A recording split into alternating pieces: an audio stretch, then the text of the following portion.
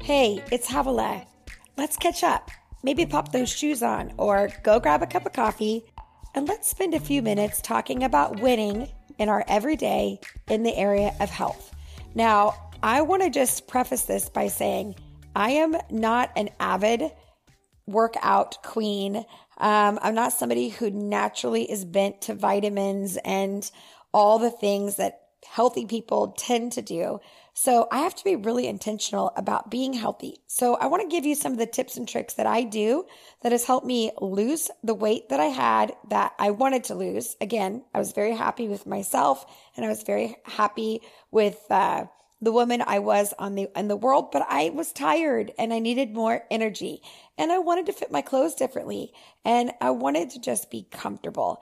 And I took a huge turn about 2 years ago and really started prioritizing my health. I'm going to give you a couple of those little tricks and tips that I do at the ripe age of 44, mind you. So again, I'm not trying to be thin. I'm just trying to be strong. I don't know if you know that, but when you get older, you just want to be able to squat so you can actually not have a big bottom, but to actually just get up and down the toilet and be comfortable. So, or go up a flight of stairs while carrying on a conversation, or just not looking exhausted because you're dehydrated or you're not sleeping good. So we're going to talk about health and ways that we can just win in our everyday.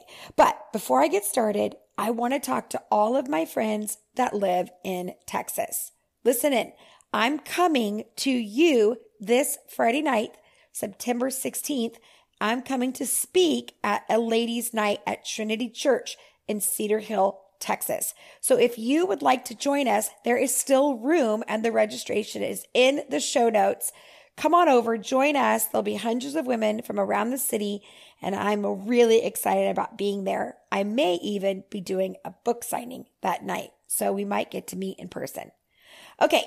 Let's jump into the topic of winning in our everyday health. All right. Like I said, I am not naturally bent to exercising and eating really well and obsessing about vitamins and minerals and nutrients, but I did have the privilege of living and growing up in a pretty healthy home.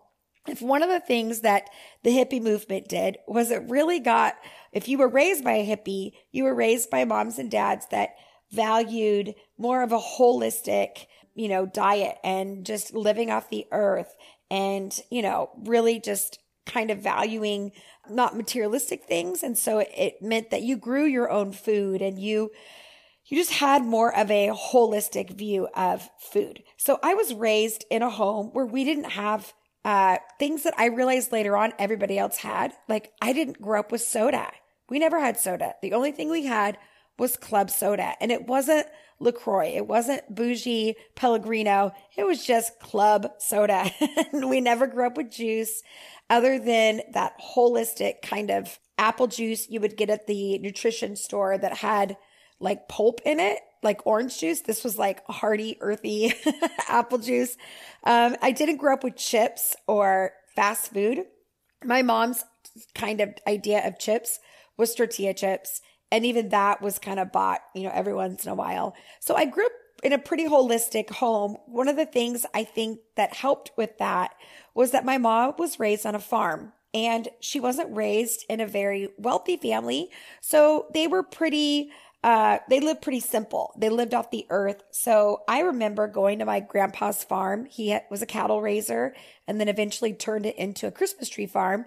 But I remember my grandpa and grandma, they grew cucumbers and tomatoes. They always had a very vibrant vegetable garden. And they would tell us grandkids to go out and pick some vegetables for dinner. And we would pick those big juicy tomatoes and big cucumbers. And I remember my grandma would slice them up, lay them on a plate, drizzle some olive oil, vinegar over them and some salt and pepper. And they were delicious. They were not rubbery or plastic or, just should taste like a tomato, but doesn't. These were from the earth. And even when they had to sell the farm and lived in a mobile home park, I remember my grandpa couldn't help himself. He grew tomatoes until he passed away. I would always walk up on his deck at his little home, and there was always a couple tomato plants in the ground next to the door. So I loved that, and I grew up enjoying like watching fruit and veggies grow. So that was something I grew up in. And then when I hit my early teens and my early 20s, I began to discover fast food and, Starbucks. Starbucks was huge I don't know if you even remember this, but when we were like high school, college age, that's when we started having Starbucks. That was like an unbelievable thing. The fact that people wanted to buy coffee, most people just had cream and sugar in their coffee and that was it. Starbucks revolutionized the idea of blended drinks. And I remember for years and years and years, I would get an iced soy latte with extra whip, which made no sense because I got the soy with the actual dairy whipped cream. So, again, I was missing a few brain cells in my 20s. And I would literally drink that Avente all the way till about 4 or 5 in the afternoon. And then I would be famished and I would just pound food all night. And my mom would make spaghetti. She made good meals, but it was very common for me to have 2 or 3 servings. And so that's great if you're young and you have a great metabolism.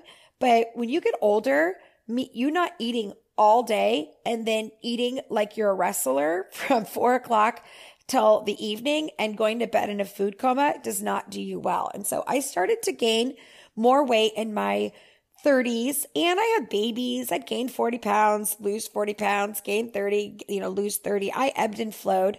And so I always thought of health as my weight and always thought of health as what I could fit, my clothes. But it wasn't until my late 30s did I really begin to understand that health was not about the size or not all about the size or not all about the weight, but it was about energy. It was about strength. It was about having, sleeping well and getting those good endorphins and all those things. And I remember when I had postpartum, I remember asking my counselor, do I have to be on these meds? I would get this synthetic serotonin and they would put me on that for a good year. And I would ask them, do I have to do this? And she said, no, you do not have to be on these meds if you're willing to exercise an hour a day, 6 days a week. And I knew I couldn't do that. That was not, to be honest, it wasn't a priority for me. And I had 4 babies in 5 years. I had no exercise history other than a step class or a good walk. And so I wasn't ready to become an athlete at that moment.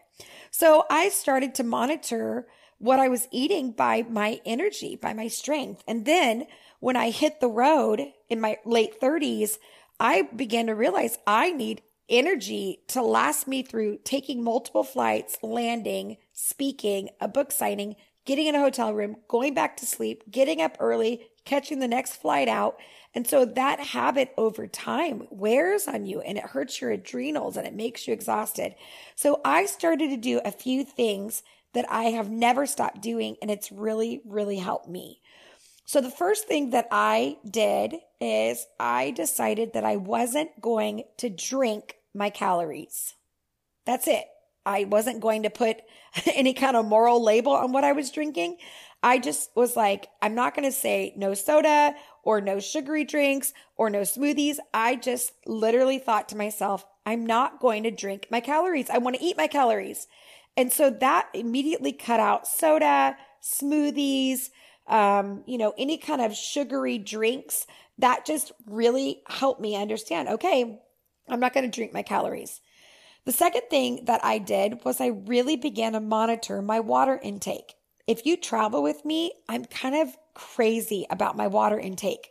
It's not uncommon for me to land in a city and go find a Walmart or a Walgreens. And I've asked them if I can rent my own car because I'm one of those. I don't want to get stuck with one little water bottle in a hotel room. I need lots of water. And so I'll go get a case of water and I will live off that water for days. I mean, I love it. I love having a ton of water. And what I found is if you can drink a lot of water, you're not as fatigued. Like if a lot of what you feel is dehydration, that's what I found in my own life. So if you can't go on a crazy exercise spree or you can't get 10 hours of sleep, the one thing that you can do without more time, is drink water. Take water with you. And yes, you're going to pee a lot. I know your body will regulate. It's kind of the sacrifice of it all. Don't wear a jumpsuit, but drink water. And if you have a cup of coffee, drink water with it. So it's kind of like if you have a glass of wine, drink a bottle of water. So you kind of want to think that direction, that whatever you're drinking, if you are drinking caffeine or alcohol, you want to have water. And I just don't often do any kind of alcohol because I just, again, don't want to drink my calories. And I just really don't like the way that I feel. So that's more how I live my life. Again, I don't have an ethical issue other than alcoholism or using alcohol to alter the state of who you are. I live in California. We live in wine country. It's very common. I live in an Italian home. It's common. But I have found that, alcohol, it's really, really, really good for those of you that do drink to just practice sobriety, to make sure that you are in control and it is not in control of you.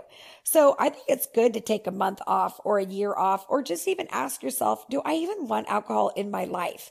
And I know that the movies and the shows kind of glamorize it, but the older you get, the less actually just fun it is on your body. Like you really feel it. So my suggestion is that you use sugar or alcohol or, anything that's kind of not healthy and whole as a splurge and not a daily celebration moment or a social moment. Does that make sense? Okay, you're tracking. So water's really important. The third thing that I have found is you gotta move. And I used to think I moved a ton. And then I don't know if you guys remember when everybody got into checking their steps and how many steps they were taking. And I was shocked. I would look down at my watch and I thought I had done like 30,000 steps and I was at like 3,000 steps. And there was this assumption that I was moving a whole lot more and that I was moving the same amount every day. And so that really helped me when I started to wear a watch that showed me how many steps I was taking a day. It caused me to get up and move a whole lot more. And if you're not used to doing that, then my first suggestion is hit that 10,000 step mark. Just do it. Whatever you could do, get up, do a final walk at night, walk around your neighborhood, go get on your treadmill, get those steps in. They really, really matter. And it really helps. And then another thing that I think really helps is if you do have a meal in the evening, like a bigger meal or a full meal, walk after. The Italians call it a passeggiare, but it means like moving, getting your system moving and digesting and not just letting it sit in your belly and let it just sit there trying to digest all night. So usually if I speak somewhere and someone gives me a meal after, I try to go and walk around somewhere or move around a little bit. I try not to just throw my shoes off and climb in bed because I will digest all night long and I just don't sleep very well. So your best bet is to eat as early as you can and then walk afterward to get that digestion going. So you've got your water, you've got your exercise, or at least your movement. And then also really, really, really prioritize your sleep. Because when you're tired, you eat bad, you don't drink well, you don't feel good. So really think about ways to get a better sleep. I started going after this a couple years ago because I was so used to just sleeping all over the place. I'm not a great sleeper in general. I don't sleep awesome. It takes me a minute. I do really well with kind of an evening routine. And studies will show you that this is very helpful. So things like I don't sleep with my phone near my bed. I'm not scrolling before sleep. I try to, wash my face, brush my teeth, clean up my room a little bit, climb into bed. I've got a little rhythm. So it makes me think, okay, I'm getting ready to go to sleep. One of the things I do, which again, you got to do you. My sister is the exact opposite. So this is just for me. I don't do well working in bed and then trying to go to sleep in bed.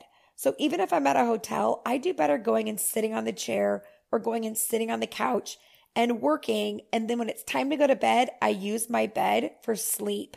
And so I usually, even if I have to work on the bed, I take off all my computer and my, notebooks and all the things I'm working on. And I take it off the bed and I put it away. So I think of my bed as sleep. That's very, very helpful. Another thing that I've learned, and a lot of you don't know, but my sister is part of a health company that we've found tremendous success in. My brother-in-law has lost 100 pounds. Yes, 100 pounds. My father has lost 40 pounds. My sister has lost 30 pounds. And my mom's best friend has lost 50 pounds successfully, like not just for a year, but for years they've kept it off. And they have a program. I'm not going to throw it all out here. If you're interested, you can DM me or, send me a message and I'll give you information. But one of the programs that's worked for our family, the first thing they talk about is eating when you wake up. And I used to go, no, I don't want to eat my calories right away. I want to save my calories. But what I didn't know and what the research shows is that you want your metabolism to kick in. And when you eat, you break your fast. That's why it's called breakfast, right? You break your fast and it gets your metabolism working. So you don't want to load up on calories. You want about 150 calories. I don't know what that is in Australia or England or all of you that are listening around the world, but that's just like a hard-boiled egg or, 100-calorie yogurt or just something that just gets you going. That's not a full bagel or a muffin, nothing like that. It's a low sugar, usually high protein, just something small to eat in the morning. And you want to eat that within 30 minutes of waking up, and that'll get your metabolism going. And then one of the habits that I've learned is to eat every 2 to 3 hours, 150, 200 calories. And again, the program that we have all that, and that can be outsourced and you don't have to think about it, but you can do it on your own. And the goal is that you cut out all the, high calorie, high sugar, high sodium, and you really start to eat every 2 to 3 hours and you start to fuel your body rather than feast and famine. And that has been critical for me. And the program is so successful, to be honest. I got a little out of control this summer. And, I don't eat a lot and drink a lot or anything like that. But I just, a little here, a little there. And when I got home, I had gained about 10 pounds just by my frolicking in the summer fun, which I did not mind. I don't have anxiety about that. But I thought, you know what? I don't even want this 10 pounds to hang out with me. It means for me, because of my height and my weight, if I go up 10 pounds, I go up a full size of clothing, if not 2. And so that means everything I can fit, I can't fit anymore, which is hard. That's not just like, oh, no big deal. That means my clothing really gets limited and I only have a few things. And you guys know when you're a little on the fluffy side, your jeans aren't as comfortable. The shirt, you just want to get in your pajamas. And so for me, when I can be at my healthy weight, I just feel better and I tend to just function better. And so I jumped on program, got that 10 pounds off in a healthy way, not an obsessive way, nothing, I was eating with my family. I was able to just, go through it, but I broke sugar and I break the habit of, all the stuff that kind of loads me up. So anyway, like I said, if you want information, I can get that to you. And then lastly, I would say, you got to get your endorphins up and you got to get your dopamine and all those like happy hormones. So there's a couple ways you could do that. But for me, one of those is exercise. So getting your heart rate up, even just jumping jacks and, just moving for about 10, 15, 20 minutes. If you can do that, your whole body will feel better. Just, for me, sometimes I'll be in a hotel room and it's before I take a shower and I'll just do, some just basic calisthenics, basic PE movements, but just stretching and, planks and just a few things to get my body to wake up and to get moving. For some of us, for our happily married people, sex is a great way to get those endorphins up. Yes, sex can be healthy for you if you enjoy it. And if it's a little bit aerobic, maybe, but it just gets all those happy hormones, especially if there's a happy ending. And then, sorry, I should have warned you with the kids in the room, but hopefully you guys, that was enough code. And then another way you can do that is comedy. Like if you're feeling stressed and overwhelmed and, not yourself, if you can get some laughter in your life, you actually will get those happy endorphins. The Bible says that laughter is good like a medicine. So get some laughter, watch a funny TV show. The other night, I was feeling pretty stressed about some things and my teenage son and I just began to watch worship fails and preaching fails. And we laughed until we cried. We were laughing so hard. And I immediately felt like all is well with the world. It just felt so great. So in terms of health, you got to laugh. You got to enjoy yourself. And nobody else has to think it's funny as long as you are. So let's review. Drink your water, right? Eat first thing in the morning. Get a good night's sleep. Get work away from your bed. Make sure, for me even, I didn't even talk about this, but I have a certain pillow that I really enjoy. And my sister's like, oh my gosh, I was just staying at her house the other day. She's like, you're officially old, Havilah. You're traveling with your pillow. I'm like, I do, because I want to sleep well and I want my neck to function happily. So that's really great. Make sure you laugh. When you eat at night, go for a walk, get that digestion. And for me, I also take my vitamins at night. I know all of you vitamin people, you're going to be like mad at me for saying this. But, I remember the doctor saying, I want you to take them. When you take them is important, but not as important as taking them. So for me, I do better taking my vitamins at night. It's kind of my routine. So I put them all in front of me and I take all my vitamins and then I climb into bed. When I'm a full grown up, maybe I'll switch it and take it in the morning like my mom and dad. All right, you guys, that's it for health. I hope this encouraged you. Again, I want you to be the best version of who God's called you to be. Win in your health every day. Don't be idealistic. Don't set your standards so high you can't do it.